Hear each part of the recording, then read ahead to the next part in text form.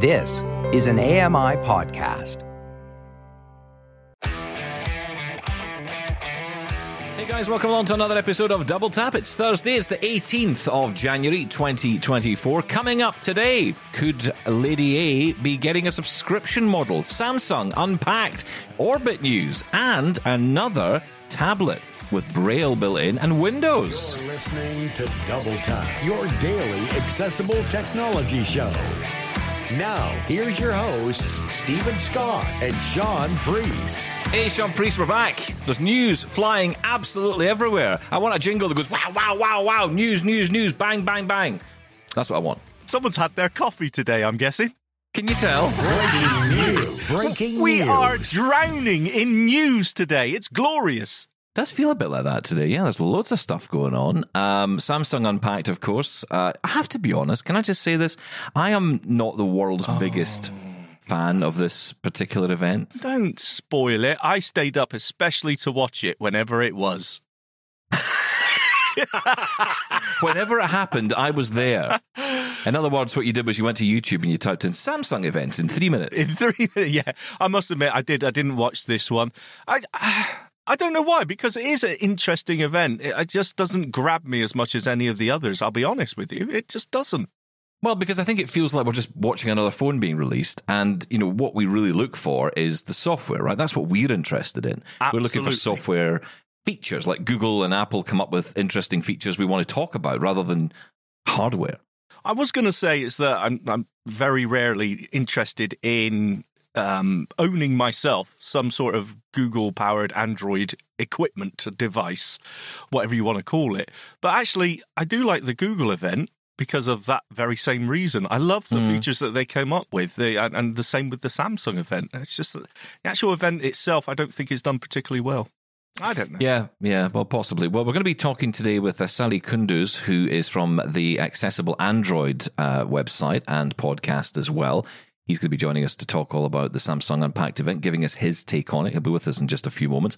A couple of other things happening at the moment as well. Orbit held their first Zoom meeting of 2024 yesterday. And this is Orbit Research, of course, the company behind the Orbit Reader 20, the Orbit Reader 20 Plus, the Orbit Reader 40, etc., and the Writer. Well, a lot of us are kind of listening into that, trying to figure out, you know, what the detail is around things like Orbit Speak, because this is starting to feel like some kind of Disney-based product. It's mythical. We never actually see this in any kind of form. I do have some updates on this for you. It is apparently slated to be released in, wait for it, April. Oh, good. That's great news. Fool me once, fool me twice, fool me 3 times. We will wait and see. I really hope so, because there's a lot of interest in this device, but it just seems to be delay after delay after delay. Yeah, and also some sad news around the Optima Braille laptop as well. It is also being delayed and has been delayed for a number of months. Adi Kushner, of course, from Access Mind, is part of this. He's going to be joining us on a future episode in the coming days to tell us why that is. There are some very rather serious reasons why this has been delayed. So we're going to get into that with Adi when we get him on the show soon. But ultimately, the result is that the product has been delayed and will be delayed possibly until Q3 or Q4 of this year. I think the intention was for it to actually come out a little bit earlier than that, possibly even Q2. So it's going to be pushed back a bit, but you know, when we talk about the reasons why, I think people will start to understand why that may be the case. Yeah, I think there's bigger issues in the world than, you know, Braille laptops, let's be honest about it. However, in saying that, we do have a story today coming up about Braille tablets, and we're going to be hearing today about a product from a company called Inside One. They have created a new Braille tablet, which is kind of almost similar in a way to HumanWare's Braille Note Touch in terms of design. So you've got a tablet screen, but what they have on top of it is an overlay where it's like, how can you describe this? The Braille keys are almost kind of indented onto the screen.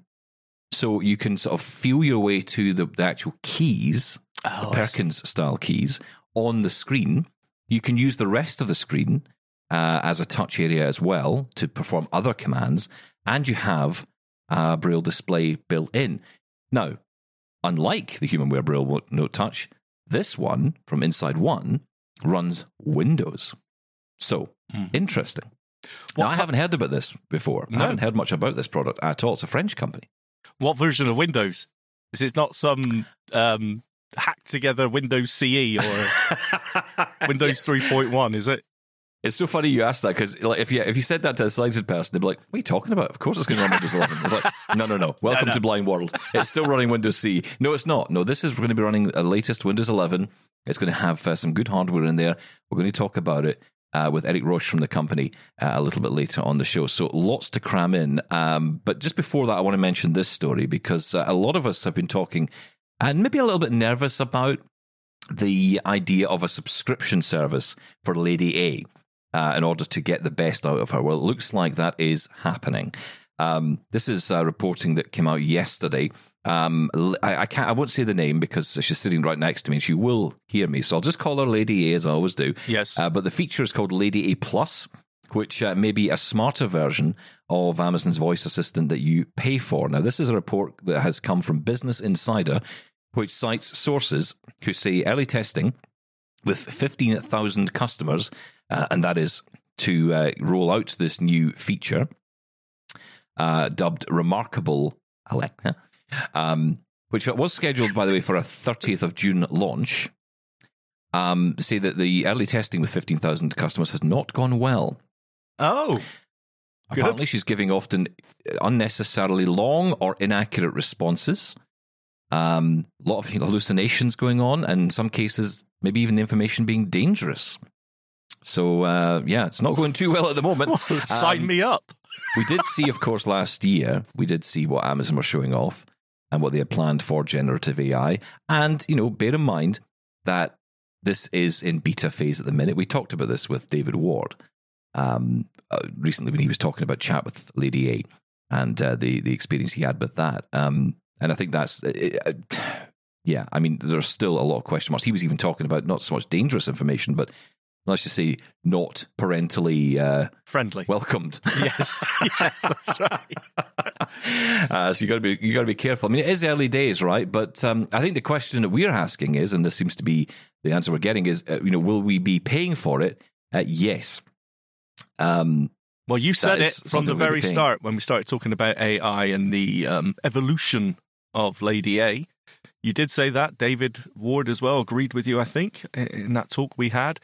I find it difficult to justify having a smart Lady A and what are they going to call the other one? Regular Lady A. Professor Lady A? I don't know. It either uses AI or it doesn't. I'm not sure what you would be paying for. I don't know. We will have to wait and see. Yeah, absolutely. And that is, of course, the whole thing, right? It's what are we paying for? What are we getting for this? Now, Dave Limp is Amazon's current SVP of devices and services. He's the one who's been speaking out regarding price. And he says that it's not always going to be free. He said, no, while Lady A as it is today will remain free, and in quotes it says, the idea of a superhuman assistant that can supercharge your smart home and more, work complex tasks on your behalf, could provide enough utility that we will end up charging something for it down the road. So, I mean, that is the answer to the question, right? It is definitely going to be chargeable, probably as a separate feature.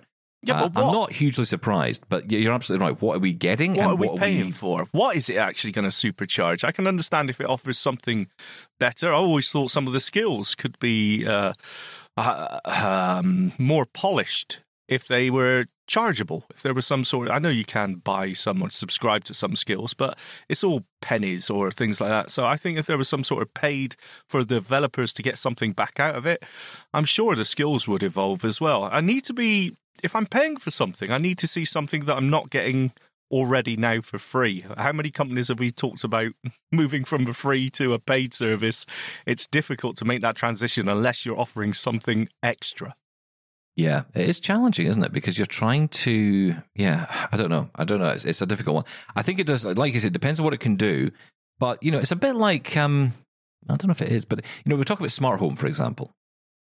Now, the smart home features...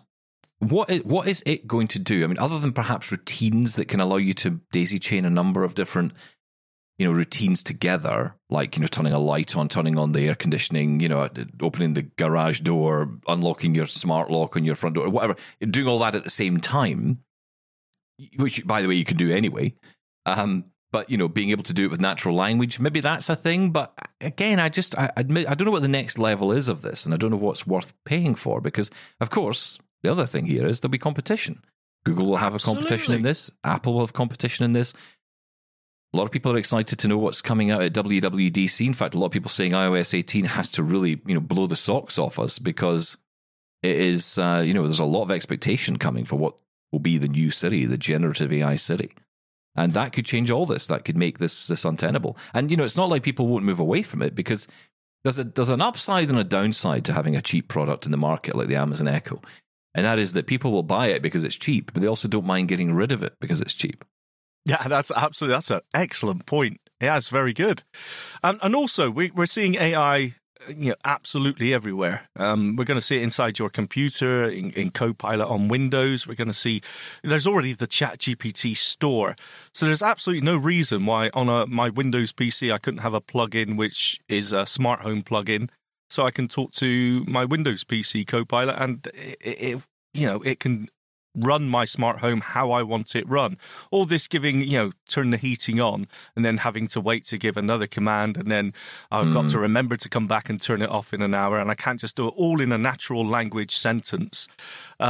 I think they're going to get left behind if they start charging for things like that. The smart speaker for me is exactly for controlling my smart home and answering questions, also for playing music. I don't know, other than the media side of it, charging for music streams and whatever else, I don't see the value in a subscription fee for something like that. I'm sure there's going to be competition which wouldn't cost you anything. Yeah, and I think, if Apple get this right, think about the HomePod Mini, for example. Okay, it's not their... Everyone talks about the HomePods, but actually HomePod Mini is the more entry-level way into that. Now, whether that device gets updated, I imagine it probably would, because I don't think we've seen a new HomePod Mini for a while. I think it was cancelled, wasn't it? I thought the HomePod Mini was... Or am I thinking of the original ones? I can't remember. I think it was the original HomePod. I know they were, yeah. Yeah, they still sell the Minis, but they don't talk about the Minis much. But I think that's a product that might get a bit of a software, or should I say hardware bump, that will enable a lot more capability. I mean, the great thing, and this is the thing, right? This is what I kind of love about Apple with this, because they've got their own hardware, they can decide for themselves what is best to go into that. They don't have to wait for another company, like Intel, to come up with the best chip, or Snapdragon to come up with the latest. They've had their fingers burnt on that before, waiting for Intel. Well, yes, exactly, that's right. And so it's a case of, well, actually, what we can do here is we can put in any hardware we like. We can say, stick an M1 processor inside this HomePod. Stick its neural language processor in there as well. And suddenly we've got this amazing piece of kit that can do all kinds of interesting stuff. And not only that, that's going to come. When the Matter protocol actually does come properly, rather than this constant waiting, it's nearly here. It shouldn't. We're breaking out of the ecosystem. So finally, I've got no HomeKit at all. So I can't use Siri to do anything, really, to control my smart home. But when Matter actually comes in, then hopefully that will change, and I can use things like that. So I'm no longer tied to a particular brand of smart speaker or whatever. So, yeah. Okay, so let's talk about Samsung. So they announced yesterday the Galaxy S24 Ultra, the S24 Plus, and the S24 regular, I guess. Yes. And basically, the biggest thing that they announced was, and, I say basically because, it feels so obvious that I'm going to say, and AI was added to everything. It's all about the AI. It's like little fairy dust, isn't it? Just let's sprinkle some AI over that, Oh, yeah, it looks so much better. And, what that means is more, a better communication, because you can use, you can have like intelligent live translation going on. You can do this on texts. You can use AI to, make better text messages. Okay. Right, let me stop you right there. Just by your tone, sir. Your tone there. Oh, you can just do live. Are you listening to this live, real-time translation in phone calls and on text? Yeah. What are you doing that voice for? This is something out of sci-fi movies. I think that's because I'm just so over the AI being used all the time. Don't even think about the AI aspect of it. Just think of the functionality of it. Being able to talk to anyone in any, well, I say any language. I think 13 languages are supported so far.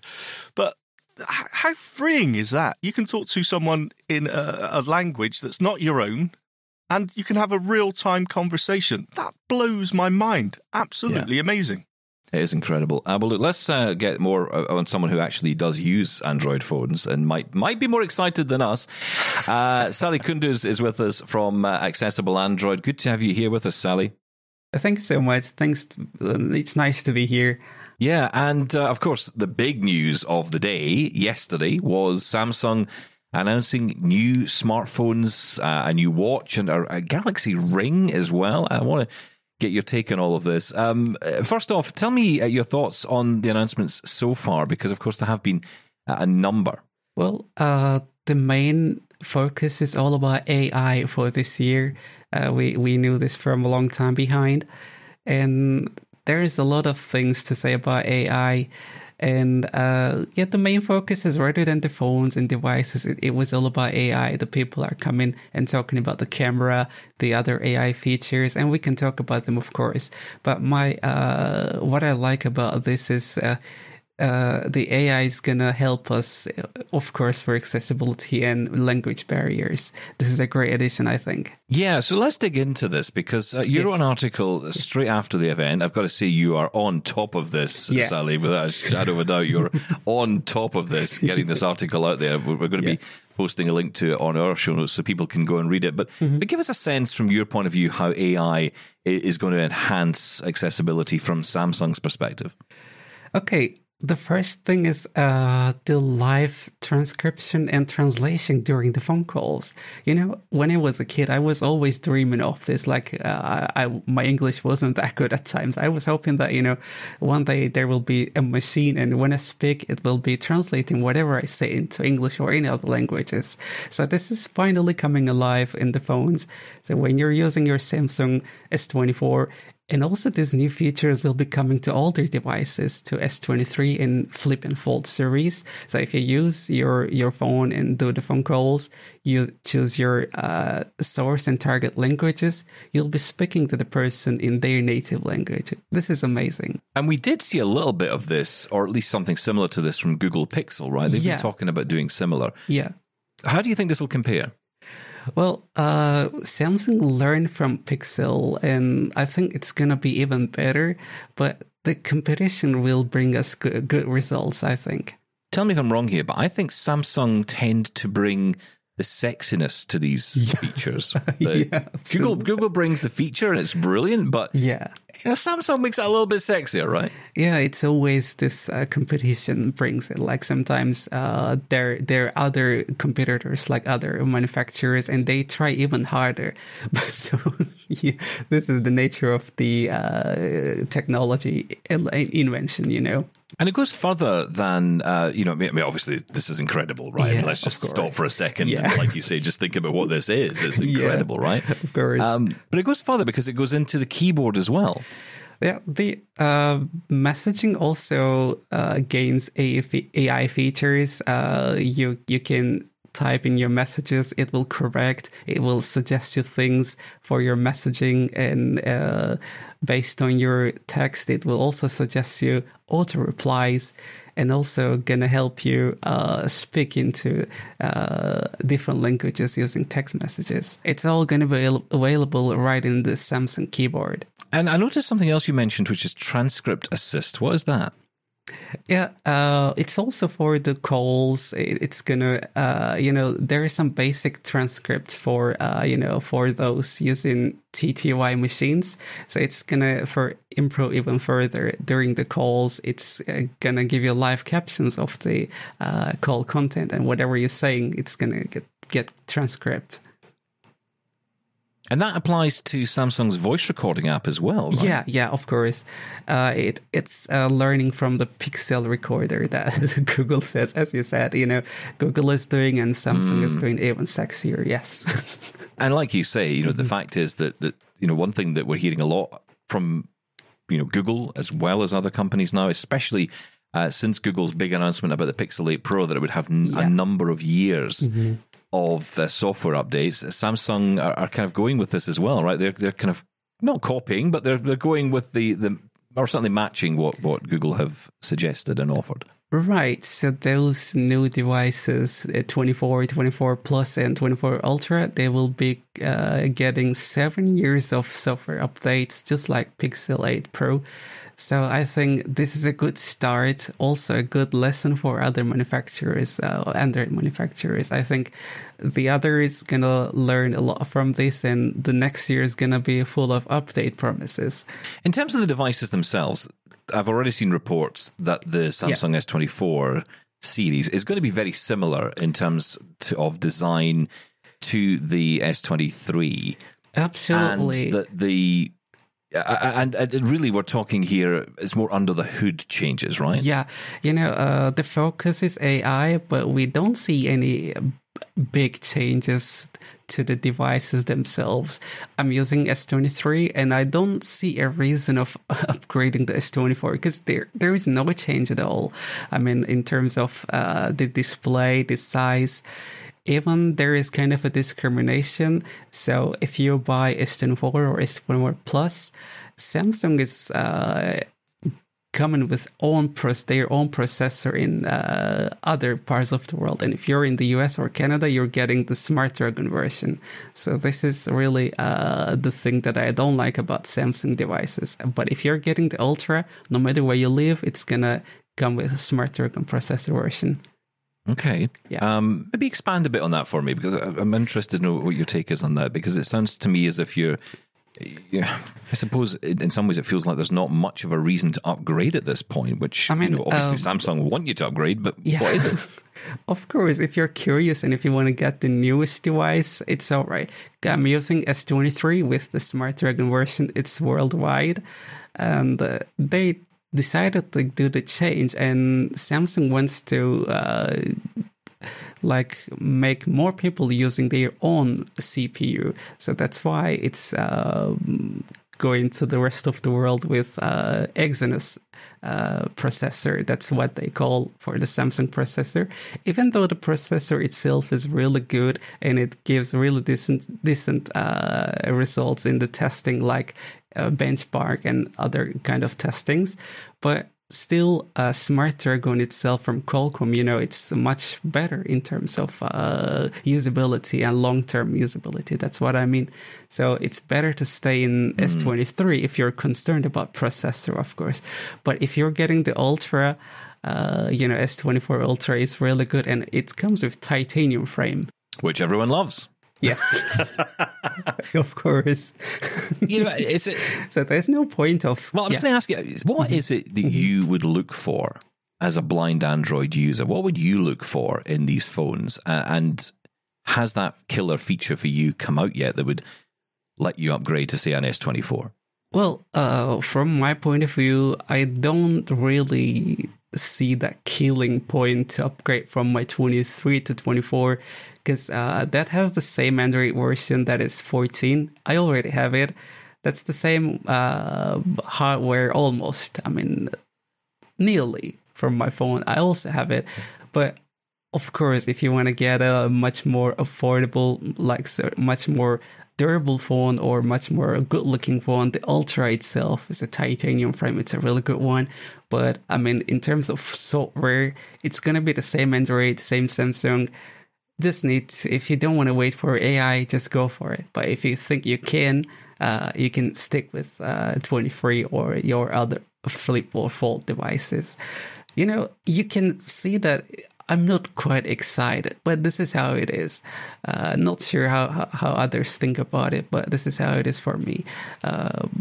There are not too much things to say all about AI, especially camera. The 24 Ultra has a really good telephoto camera that can capture a lot of good photos, and you can use AI to edit those photos or videos. But for a blind person, it's not much difference, to be honest. Talk to me about the Samsung Watch range, because this is an area which, anytime I talk to Android people, they tell me how wonderful Android phones are. And then you ask them about the watch and they go, yeah, work in progress. Yeah, and I'm talking obviously from the blind perspective Yes. here, right? Because, when you add TalkBack to this, and Samsung have notoriously altered TalkBack to suit themselves on Samsung devices, is that the case with the watch as well? Yeah, that's the same case. They have their own talkback for the watches. Yeah, I don't know for you, but when it comes to watches, I'm much like a traditional guy. I just don't feel like, charging the watch. So that's my take on this. But still, Samsung is improving the watch, and also the ring itself is kind of really interesting. We really need to see that in action. Yeah, so what is that? Well, I don't know. It's like a smart ring. When you get engaged, you will see your wife in the camera. Just kidding. Is that how it works? Yeah. I mean, is it a device that allows you to make calls? Is it about health tracking? What's it about? It's also for health tracking, like kind of like band, but also gives you kind of health tracking and other kind of GPS needs and things like that. I don't know much about this ring yet. Well, we'll need to see that what it can and what it can't, of course. Yeah, I mean, we're not expecting this to be something that we can control our phones with, right? I mean, at least I wouldn't imagine. No, you cannot control your phone and you cannot control your girlfriend. That's the thing. But I guess, and I'm just guessing, but this will probably likely end up with lots of AI functionality. Yeah. This is a new category, isn't it? These kind of almost assistant type devices will start becoming more wearable. Yeah, of course. Glasses, rings, I don't know what's next. Maybe shoes? Yeah. We see smart shoes in the future. Don't be surprised. No. Always interesting to talk to you, Sally, and tell people more about how they can continue to read more about your reporting on Android. So we just published our highlights from the Unpacked that was on yesterday. So you can just go to accessibleandroid.com and read about what we have. We will be updating since we have new findings, and just keep an eye on this content. And also we will be publishing other tips and tricks if other people from the community gets this device. That's the thing. That's the good part about this website. I mean, if somebody gets this phone, and if they want to write a review or even a audio demonstration, we will be having it, of course. Thank you so much for coming on and sharing your thoughts. We look forward to reading more. Yeah, thank you so much. It's nice to be here all day. And stick around on Double Tap. We're going to be talking all about the Inside One Braille tablet running Windows. That's next. Follow Double Tap on social media at Double Tap On Air, and subscribe to the podcast wherever you get your podcasts. And email us feedback@doubletaponair.com. We'll be right back. Call the Double Tappers now, 1-877-803-4567, or email us, feedback@doubletaponair.com. Really interesting conversation there with Sally, talking all about Samsung and some interesting stuff I didn't realize about that processor, for example. I didn't realize that it was going to be different in different parts of the world. That has been the case with Samsung smartphones before for a few years. Yeah, there's been some cases where people will buy a phone from a specific country because they want that, even if it's a tiny amount better, faster processor. Excuse me. I'm really interested in the, and I'm surprised it wasn't brought up, the Circle Me AI feature. Where you can, I did read a bit about this, yeah. You draw a circle around anything at all that's on the screen. It could be inside an app, it could be on a web page, it could be on a video or photo, and it will Google Lens it for you. Doesn't that sound cool? Okay, apparently not. No. No, it does. I suppose I know exactly what you're going to say. Accessibility. You know what I'm going to say, right? Exactly. Accessibility. How's that going to work, right? Because in practice, how will that work using TalkBack? I mean, I'm not doubting that it won't, but I just don't know. I mean, it just seems to me like a feature that would need absolutely not to be using TalkBack. No, of course. And the first time I heard that, I thought, that is so cool. I'm interested in this, whatever's in the background of this photo. Let me circle it, and it will go off and do basically a Google search on it, and you'll get all the details. And then I start thinking about, that's a really good tech, feature, really cool.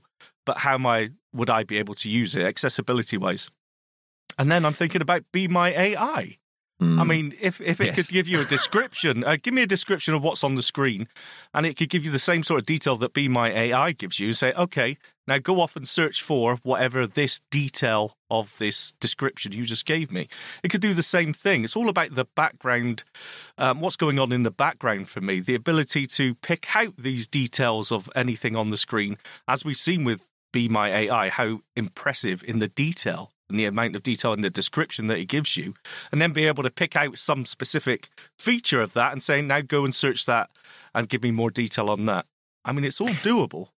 Yeah, I think what I tend to find, I was reading some of the updates on Google Pixel, and a lot of this we had discussed already. In fact, we've done quite a lot of on this, coverage on this, on the updates to Pixel devices and the apps that run on these devices as well. I mean, Guided Frame, for example, which is I think a Pixel-only feature at the moment. That is the ability to take a picture, take a selfie, and be guided to take it. So it tells you how many people are in frame, and it does it in a very fun way. It allows you to take a picture and put your face on the internet if that's something you want to do. And that's great. But they've added some new features to that. Like now you can use the back camera, you can identify animals and all kinds of stuff, so you can take pictures of your pets. And they've done cool things like that. They've added these into the new version of it. Cool. I also saw a cool thing, which I'm imagining will apply to Samsung and other devices as well, because this comes through Google Maps, where now you can hold the phone up, and I think there's it's either a choice or a button you push or something, but basically it allows you to put your phone almost into camera mode, and as you walk around, you can sort of hold your phone up at a building, and it will tell you what the building is, or tell you what the restaurant or the cafe is, and give you information like a live Google Street View type thing. Yeah. That sounds pretty cool as well. And it's overlaying that, and it all works with TalkBack. So... Well, that's the key, though, right? That's the accessibility. Again, I'm always, that's so exciting, that new technology feature. But then the second thought for me is always, but can I use it? It's always a thought that's there. We always sound so down on it, and I don't mean to, because of course the tech is wonderful. I mean, like you're saying about that live that transcript, but it is live transcription, isn't it? Or translation, live interpret, right? So you can have a conversation with someone. I can talk to someone in French, and they can speak to me in French, but I'm in... Well, you know what I mean, right? Yes, I do. Yes. I can actually understand them. They can understand me. I mean, I don't know how well it does with Scottish. We'll have to... we'll try that out, Stephen. Yes, definitely. And it also mentioned something, I don't know how accurate this is, but it did also mention that it could also replicate tone in that as well. So I always take that with a pinch of salt when, TTS or AI voices sort of try to emote. We'll see how that works. But even taking that away from it, it's still absolutely amazing. That ability to talk to anyone, fantastic, really good. I don't like the idea of AI looking at tone in conversation. I'll tell you why. Because you get those screen time reminders that say, this week you've been on your phone, 45 hours over the course of the last day. Yes. Yeah, I can see that in tone. I'll be like, this week you've been miserable for about most of the week. You must be Scottish. Can I just get a Scottish mode setting? Can I just have that, and then it's a given? I don't have to explain myself to the phone all the time. Love you, Scotland. Just saying. Yeah. Very cool. Look, I know I started off the show by saying the event just really doesn't grab me, but I've got to say, Samsung hardware, gorgeous. And you used the word there, absolutely. Sexy. Of course it is. It's absolutely gorgeous. And the way they implement the features and the R&D they do into... I know everyone's talking about AI, but they've actually implemented it in this particular way. It is very exciting. It's always interesting to me, though, when I hear people talk about Samsung. You read a lot of the articles online, and they'll say, Samsung have brought out this new phone, and it's the iPhone killer. I think, is it really? Is it, though? I mean, is that how... I don't think even Apple look at it. I'm not even sure Samsung will look at it that way. I mean, it's for a start, it's a different platform. So, if you're going to make a choice to buy a Samsung phone, you're switching to a whole other ecosystem. That's irrelevant to Apple, isn't it? I mean... I don't think... I'd say if LG brought out an amazing new phone that had better features than Samsung, I'd say, well, that's the Samsung killer. Do you know what I mean? Because it's like that's exactly on the same level. I don't understand this versus thing they do, because it's not the same thing. Well, it's a false equivalence. What feature would take you away from the Apple universe? and over to anything else, let's say Android? I've been thinking about this for a long time. I mean, look, I do, and this is the thing, I've said this many times, although I don't use Android every day, when I hold the Google Pixel phone when I'm doing stuff with it, I mean, it's a beautiful device. All of their phones are beautiful phones. They have amazing features in them. If I had started using a smartphone today, I would probably wish I'd chosen an Android. Because I get so much more choice and so much more with it. And not even so much choice of features, because of course it's very customizable on board, but I get so much more in terms of device choice. I mean, remember the day you would go into a phone shop and you'd spend time looking around? Probably people don't do that anymore, but you would go into phone shops and you would look around and you'd say, oh, look at this new phone, that new phone. Loads of choice on the market. I mean, with an Apple iPhone, you've got this Apple iPhone or a slightly bigger Apple iPhone, or a slightly even bigger Apple iPhone called an iPad, and that's it. I go into an Android store, or if I go in, and say, look, I'm looking for an Android phone, they put out like 15 phones in front of me, and all different sizes, shapes, styles, flips, colors, folds, price points. You got so much choice there. But I don't think there's anything. I'm always expecting, like, say, I'm really interested in the live translation, right? Real-time translation. I'm sort of expecting that Apple will bring something out like that in sometime in the not too distant future. That there's always this race between the two, but I don't think there's anything out there that would say, and I'm not even sure what it would be, that hey, that feature is so good, something I want so much that I'm going to jump ship. I don't think, and it's equally the same for Android users looking over at iOS. I don't think there's anything there they think that is something I'm willing to drop everything I'm used to and comfortable with right now. So these companies are always doing, like the titanium, right? It's just, okay, we can do that as well. It's just, if someone's on the fence, there's not much between them, I suppose. No, I mean, I know the iMessage debate comes up a lot. And this is the one which, has been raging for a long time.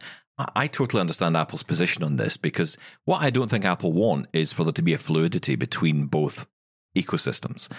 You don't want to be in a situation, I don't think, certainly Apple wouldn't, and I don't even know if the other companies want this either, to be able to just kind of interchange between, so that almost iPhone and Android, they kind of almost live in their own worlds, but, there's a bridge between them.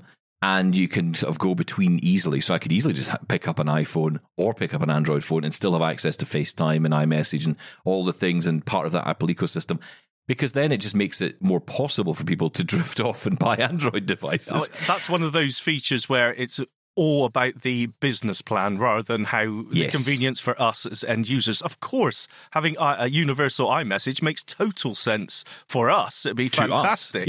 But for Apple, it's I'm not giving that away, but they may be forced to do that. I just say WhatsApp's done that for me anyway. Which is interesting as well, because I was reading an article yesterday about WhatsApp growing popularity in America, and I didn't know it wasn't popular in America. I thought Americans run it, but apparently not. Apparently it's not a big deal over there. And a number of people I've spoken to have said, we don't bother with WhatsApp. We don't use that here. And I don't know if it's because it's tied to Meta or what, but... Well, quite possibly. Yes, I know one person in my circle that absolutely refuses to use WhatsApp. But for everyone else, I mean, we've dragged a few people onto WhatsApp who we talk to regularly. Steve has got who weren't on it before. We've dragged them in because it's... it was kind of one of those, I am not contacting you ever again if you do not get on WhatsApp, because so I can't deal with this. It's one place, everyone, no matter what they're using, if they're on their desktop, if they're on Android, if they're on iOS, you can send them a voice message or text message and they get it. It's so easy. I'm sorry, but Apple screwed up the audio messaging on iMessage. They really have screwed it up for me. Awful. It blares out. It deafens you. As soon as someone starts recording, voiceover is so loud when you do that. It's terrible now. But it only gives you like 2 minutes to record a message. 2 minutes, 20 seconds. That's the maximum you get to record a message. I did not know. I just stopped using it. It's just such a faff to actually get to it. And I've got to mute the speech before I do it, otherwise it sounds awful. Well, that's the problem. So you mute the speech, you don't hear the countdown, so therefore you're talking away. You don't realise that it's stopped recording. Yes. So you've lost your audio. You have to start again, and you think, oh, hang on, where did I get to? And all this nonsense. And it's kind of makes you feel, I can't even be bothered. I haven't used it in ages. I haven't used it. Of course, you've still got the raise to record an audio message. Yeah, that's just true. Put it to your ear, but I never really got into that. No, I'm not a lover of it. Okay, so anyway, let's move on because I want to talk about this. So Inside One is a French company. They have put together a product. I mean, making products like this for a number of years, but this one is certainly what they consider to be their flagship, their new Braille tablet, which will run the latest Intel hardware and also give you high capacity storage options, up to 16 gig of RAM. It is going to run Windows, and it has a touch screen with sort of like almost indents on it for the Braille, Perkins-style Braille keys. And it runs Windows 11 as well, and any future Windows updates. I caught up with Eric Roche recently from the company to learn more about it.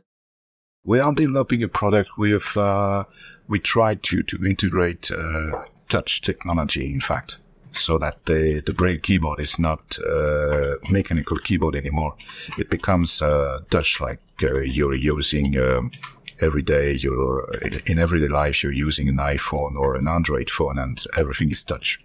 So that's something we wanted to introduce also in the note taker world. At the very beginning of the project, when we began to design this product from scratch, we decided to go with Android, but very rapidly we decided to move to Windows, because at that time I think it was Windows 8. Almost everybody is using Windows, and when you start educating, you have now Windows at school, after Windows at home, and of course when you start working, it's Windows also. Talk us through the device a little bit and explain to us what it is we'd be looking at, what we'd be buying, essentially. Okay. You're looking at, let's say, a tablet-sized product. Its most dimensions are almost about the same size on an A4 size sheet of paper.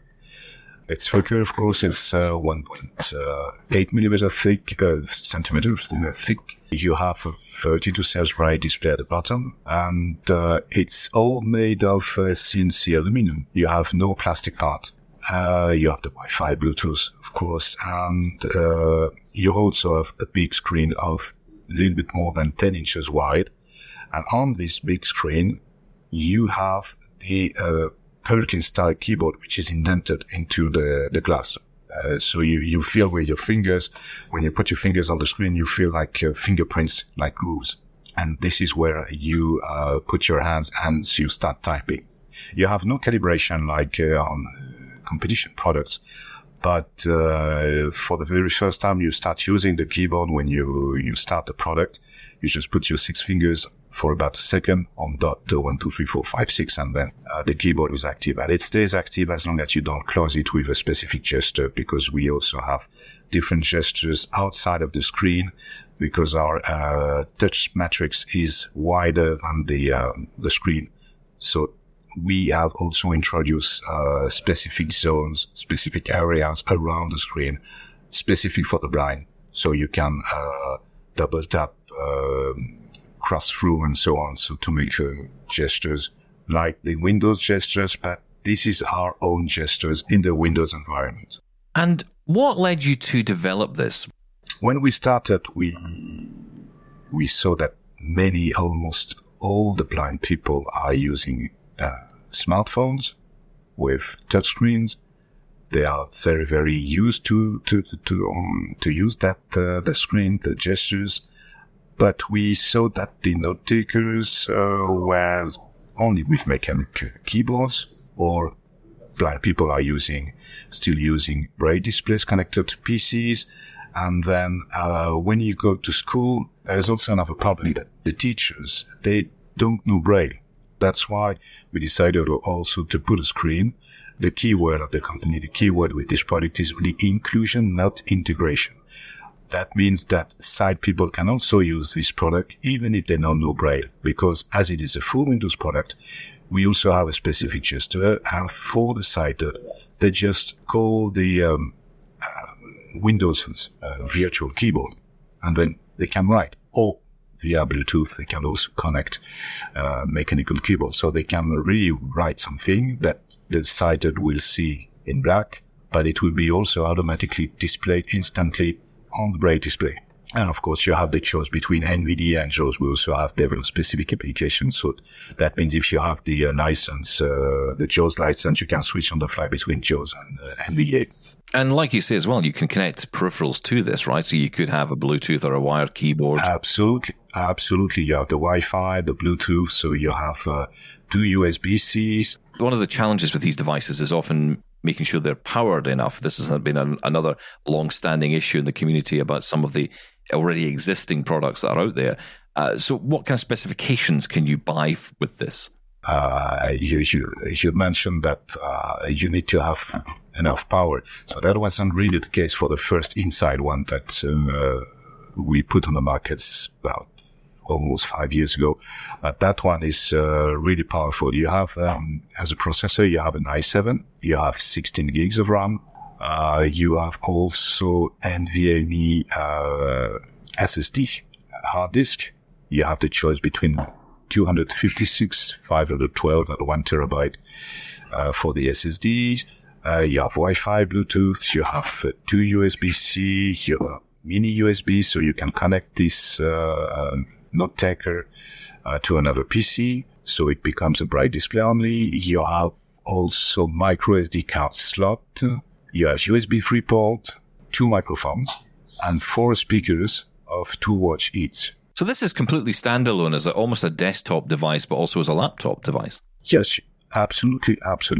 Yeah, it's an all-in-one product. And how upgradable is it? Well, if you want to change the memory or if you want to send the processor, it's not possible. Unfortunately, we are not Lenovo. We are not a big company like that, so we can't afford to buy different motherboard to change and to install this. That's not possible.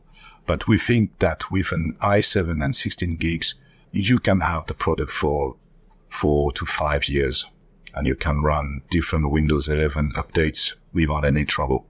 And in terms of pricing, what are we looking to pay for this? Well, the price is different depending on the countries, because depending also on the fundings that you get when you want to buy this product. In France, I think this is the most expensive price, but as a blind person, you can get funds up to 80 or 90% of the price. So that's why here with VAT, we have a 5.5% VAT for this product. It costs for the end user around 7,000 euros. But if you go to the United States, it will be much less. It will be around $5,900 US dollars. Do you have any Canadian pricing there? Not yet. We had for the Inside one, the first version, but not yet. We are discussing with different distributors. And also, we are discussing with companies in the US that are also exporting to Canada. So, interesting product, and a huge thank you to Eric Roche for speaking to me from Inside One to tell us more about the Inside One tactile Braille tablet. Very much a considered purchase. Definitely maybe one for the workplace more so than perhaps personal choice. Although, again, it depends on individuals. But, I present it on the show today because I think it's an interesting product, and it kind of ties into that conversation, Sean, that we've been having with Adi Kushner, and Adi's going to be coming back on soon, to say, let's move away from this Android idea, on these kind of devices, especially for education, especially for the workplace, and focus on, Windows. Oh, yeah. I mean, even Android's better than just a bespoke Braille note-only operating system. And as Adi was saying, why should blind people have to learn this, separate thing when they go out in the wide world? The chances are they'll be using Windows, Mac, Android, iOS, whatever it may be. This falls exactly in that category. You are right. And again, I love the phrase considered purchase, because we all go, wow. Yes, of course, how much? But again, we're paying that sort of price already, and that's where that whole discussion with Adi came up as well. I think we're paying those sort of price tags already, and my big problem with that is that we're paying that sort of price for hardware that is years, generations behind what everyone else is using. And with this, you're getting Windows, you're getting bang up-to-date hardware. I mean, you're paying that price, yes, but you are at least getting up-to-date this generation hardware. I'm really interested in this because I think this is a really interesting way to take it.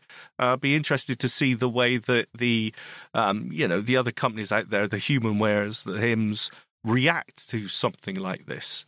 Because it makes total sense to me. This is a Windows, it's a Surface tablet, basically. This is a Windows tablet that gives us, or Braille users, the opportunity to use it as well as sighted people as well. It seems like the perfect device. Well, you say perfect, but I think, I'm kind of looking at the Optima as more the perfect device because it's got the QWERTY keyboard, but that's just me. No, yeah, you're right. I say perfect device. Of course, this all hinges on how well it performs from a usability point of view. How good is that indents for the Braille keys? How comfortable, how usable is it actually? The software that they developed to make that happen, that is key as well. It's not just about the hardware. So we will see. The great thing is that there's a lot of choice when it comes to these kind of devices, and it feels like there's new categories developing.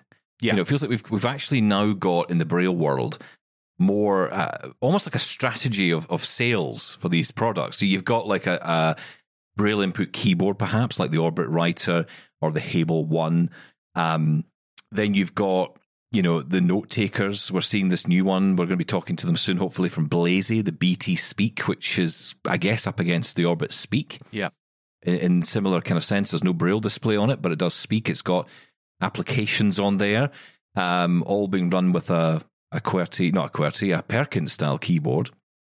I'd love to see one with a QWERTY. It just made me so happy if I could get a QWERTY keyboard. You just want a talking keyboard. Yeah, that's all I want. I just want a talking keyboard. Windows inside a keyboard, that's all I want. Yeah. But yes, okay, that's not there yet. But, you've got those devices. Then you have your Braille note takers or even displays, actually. Maybe displays is the next category, which is, your Orbit Reader. There's lots of them. The Brilliant series. Yeah, we could go on and on. But and then you've got you've got note takers as well. And this comes into a new level with actually built-in computing right there. So it's all in one. You don't need to have a separate Braille display, and I think that's going to appeal to a lot of people. I think customers are just getting more wise to what they're getting for their money because we are paying a premium for these devices, and I think people are getting wiser to what they're actually getting for their money from the hardware point of view, and rightfully so, saying, well, why am I getting such old hardware for this sort of money? I think that's part of it, yeah. But I also think it didn't feel like there was much of a structure to what was for sale. Like you couldn't look at a range of options when you were using Braille. But a lot has changed in just the last 2 years. That's true as well. Yeah, you're right. Yeah, absolutely. It was pretty much not just, but it was only displays. It was only note takers for a very long time. And something's changed. We're starting to see this new category emerge with the little input keyboards, which make the cost, the barrier of entry much lower. I mean, the Hable One is an incredibly popular product. Of course, yeah. But when we're talking about note takers, I think also people they're looking at what they can do on other devices and saying, well, why can't I do that? When we're still getting devices that maybe didn't have Bluetooth connectivity or the ability to connect to Wi-Fi, you're thinking, well, hang on, this feels like I'm back in the 80s here. Yeah. So there is that. Yeah, that's true. The market definitely is changing, and that's a good thing. Yeah, it is. I want to bring in one quick email from Graham Langford, who sends this in. This is a message aimed at you, Sean Priest. Hi, guys. Sean was complaining yesterday about Voice Vista not mentioning intersections, yet everything else seems to be fine. I would suggest he goes to Settings, then Callouts, then go down to Intersections and Junctions and make sure it is turned on. I suspect this somehow has been turned off. There are other selections which you should turn on, as desired, in the list under callouts, including, at the top of the list, a master switch to turn on all choices. Regards, Graham Langford in Toronto. God bless you, Graham. Yes, no, I have checked all that, and this is so strange. Doesn't work in the morning, works absolutely fine in the afternoon. There. What? I have no idea why, and it's the same across every Soundscape and Voice Vista. It must be the GPS. It must be system level. I don't know what's going to happen. I've been wiped off the GPS map, apparently, at least in the morning. It's so strange. Has Elon been moving his satellites away from you just to annoy you?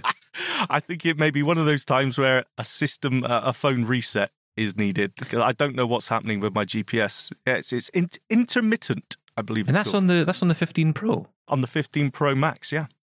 Wow. Perhaps I will take out my 12 Mini today and see if I get the same thing. Wouldn't that be funny if that worked? It would. Yeah, very strange. Mind you, in saying that, with the battery level that you've got on that 12 Mini, you'll be lucky to get a signal for 2 minutes before the phone just dies. Get to the end of the street, maybe. Yes. Yeah, it'd be interesting to see. I do think, I know we talked about this yesterday, but I do think it would be good for you to do a little demo of how that works. I know the challenge, we did talk about doing this in Vienna. Yes, we did. That was actually what we decided. I like how now it's... Did we actually? Yes, we'll do it in Vienna's exactly what you said. Excellent. Okay, well, there you go. Well, we're ahead of the game. Okay. It's brilliant. It's going to happen. It's been an interesting one today. Lots of interesting news, as is often the case. And it's so weird. This is the world we live in now, where there's just endless breaking news. And that's what Double Tap's here for. Yeah, exactly. And nothing for days. But I somehow doubt it. I think there's going to be a lot more conversations to come on all of this stuff. Of course, the Orbit Speak news might be welcome to many. That is, of course, if we see it get off the ground. I certainly hope we do. Yes. And that's the frustration. It's we want this stuff. I know. So, come on. Give it to us. Anyway. Yeah. Yeah, for free. That'd be even better. We've waited so long. Should we get it for free? Is that how it works? Oh, well, there's a way for a company to get a business quick. Right. That's it for today. We'll be back tomorrow with more. And Sean, thank you as always. Thank you. Bye-bye.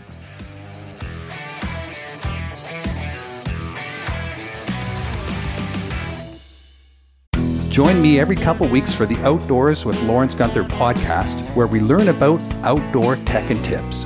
Plus, we look at news affecting the environment. AMI's Outdoors with Lawrence Gunther is available from your favorite podcast provider.